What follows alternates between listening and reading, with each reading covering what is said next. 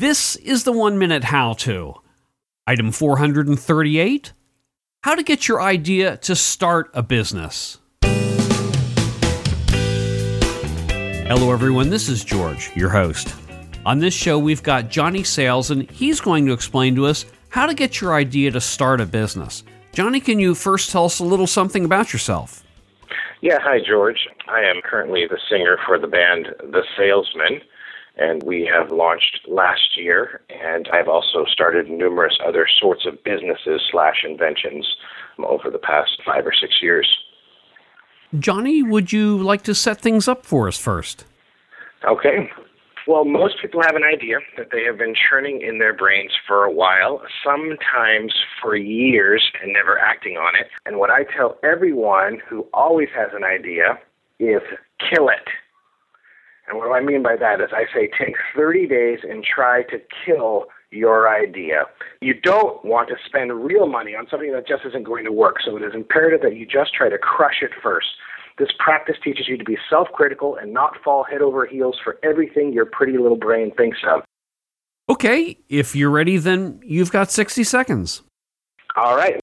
First, check the competition. You don't know how many ideas I have started and found someone that does it better, cheaper, and quite frankly had things I did not even think of. But just because you find something similar does not mean it's a bust. Obviously, you never heard of it before yourself, so find out why. Do they have bad marketing? Are they missing a big feature you would have with your product? Maybe they just don't care about their product anymore and have moved on. 2, very important, during this kill phase, think of ways to improve a product you're looking at. What would you buy? What would make you buy it? This will help sharpen your brain for your own product. Also, start talking to a few trusted friends. Don't worry if they give a lack of response, as most people, even those who love you, they tend to be not very helpful. All you really want is a safe environment so someone won't steal your idea, and you also want to see if you miss something obvious, something they say, hey, but what about this? And you go, oh my goodness, how could I have not seen that? Then you want to start estimating numbers. How much development time? What are the costs? What are the pricing? Overestimate everything. If you beat those numbers when you really do it, then it's a bonus. Okay, what happens if you kill your idea? Well, you'll feel crushed for a bit, especially if you've been carrying it around for years. It's like a breakup. You need to move on fast. Even if it's just another half idea that you kill right away, I call this your rebound idea. Make a habit of taking your musings and pushing them further down the line. If they don't work, it's not worth your brain space to keep them up there. You need to move on to the next idea. Most ideas come from chasing another dream or idea.